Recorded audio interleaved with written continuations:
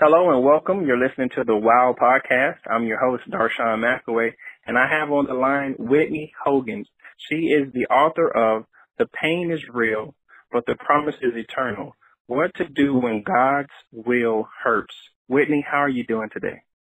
I am wonderful. How are you? I'm doing well. So can you tell me a little bit about your book? Sure. So my book is called The Pain is Real, but the Promise is Eternal. What to Do When God's Will Hurts. And it's an honest account of a hurting Christian. So it's not, that cliche book with a whole lot of scriptures and statements. It's more so an honest account of when God's will hurts, what do you do? My book is broken down into 4 sections. The sections are pain, promise, process, and purpose. And so it takes you through how to still have a relationship with God while you're in pain. What are God's promises for you concerning your pain? What process will you have to endure to be healed from your pain? And then how can you take your pain and use it for your purpose? So that's just like a short synopsis of what the book is about. So I understand that you've experienced a lot of pain. Your husband passed away. Can you tell me, what happened and how are you coping with that? Sure. So my husband, Stephen, passed away in 2012. So it's been 5, almost 6 years. He died 20 days before his 31st birthday. He had a rare lung disease. He had a double lung transplant when he was 25. And his father died from this disease when he was in his 30s. My husband made it 4.5 years with his transplanted lungs before he had lung rejection. And then he was sick for a year. And then he passed away in July of 2012. He was 30, 20 days before turning 31. I was 25, almost 26, and then my sons, Quincy and Kevin, were 5 and 2 at the time. So it was interesting during that time because my husband was a full-time minister. We had crazy faith. We were believing God to heal him, whether he healed him supernaturally or provided him with another transplant. It didn't matter. We just totally trusted God. And for me, I never imagined that God would allow my husband to die. I just never thought he would do that. I just didn't think that he would allow that. And so in the 5 years since he's passed, God has been more than faithful. He has provided a support system for me and my boys that is phenomenal, my friends, my family members, my coworkers. It's been awesome. He's provided a great church family in Messiah Community Church.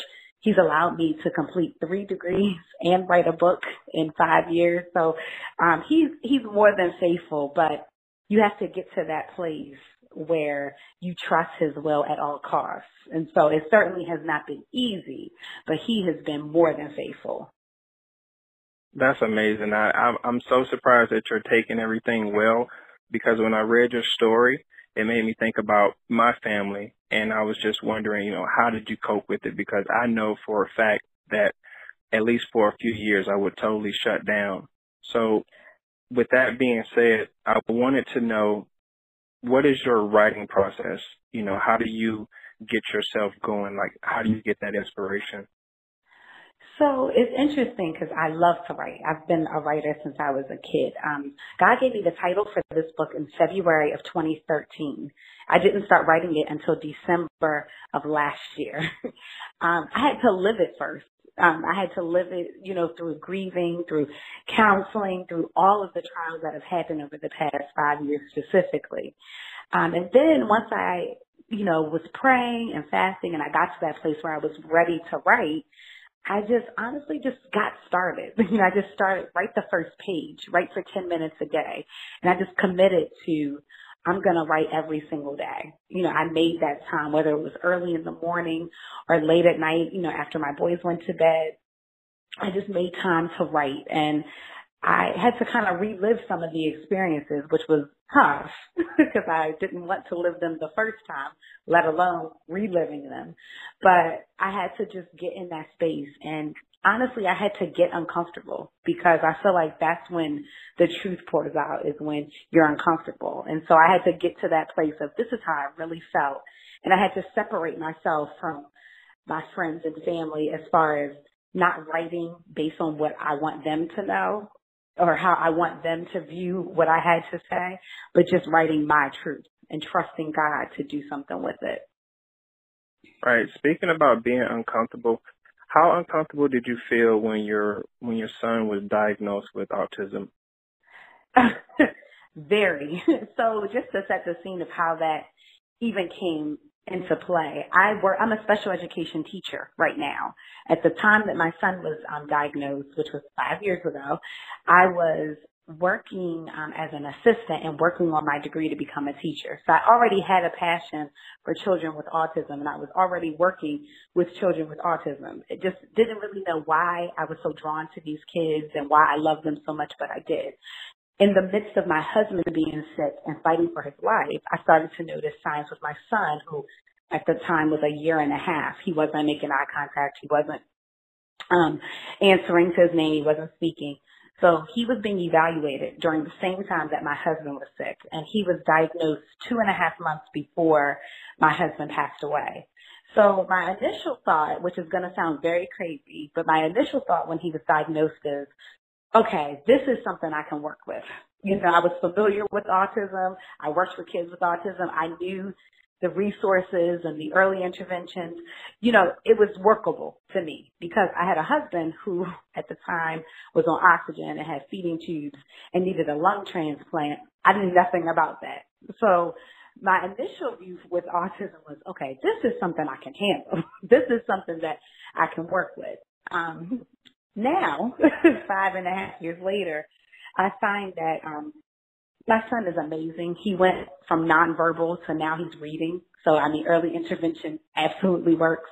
But now it can be more difficult because he's getting older, he's getting bigger, and not having that support to, help him can be really difficult. And also giving to my students all day and then coming home and having to be a full-time mom and there is no one to tag team with at home can be quite challenging. And let's face it, the world we live in today, we are a very judgmental society. You know, it's appalling. Just last week, my son had a tantrum in Walmart. It was overwhelming to him. It was loud. He was overstimulated. He got really upset. And, you know, I'm trying to focus on him, but there were people that were yelling at us, and there were people that took out their phones to record us. And so, you know, it's hard. And it's hard to maintain your composure when you know that your child is not being a brat. They actually had a legitimate, situation that other people don't understand. But I just put one foot in front of the other. I just put one foot in front of the other, and I trust God, and I'm thankful for my son, and autism will never define him. So can you tell us where we could find your books? Absolutely. So my book, again, is called The Pain is Real, but the Promise is Eternal, What to Do When God's Will Hurts. It is available on Amazon. It's available on Barnes & Noble's website, and it's also available on my website. I'm the owner of She Heals Publishing. I self-published my own book. My website is www.shehealspublishing.com, and that's where you can find my book there. All upcoming and future books will be there. You can also find information on how to reach me personally. I also do public speaking and some interviews, and so all of those things are there. Great. Well, it's such an honor to talk to you. I really have a lot of respect for anyone who self-published and even, submitted their manuscript to a traditional publisher. It was such an honor to speak with you. Whitney Hogan, she is the author of The Pain is Real, but the Promise is Eternal, What to Do When God Wills Hurt. Go check out her book on Amazon. My name is Darshawn McAway. I'm the host of Wild Podcast. Thank you for coming on the show, Whitney. Thank you.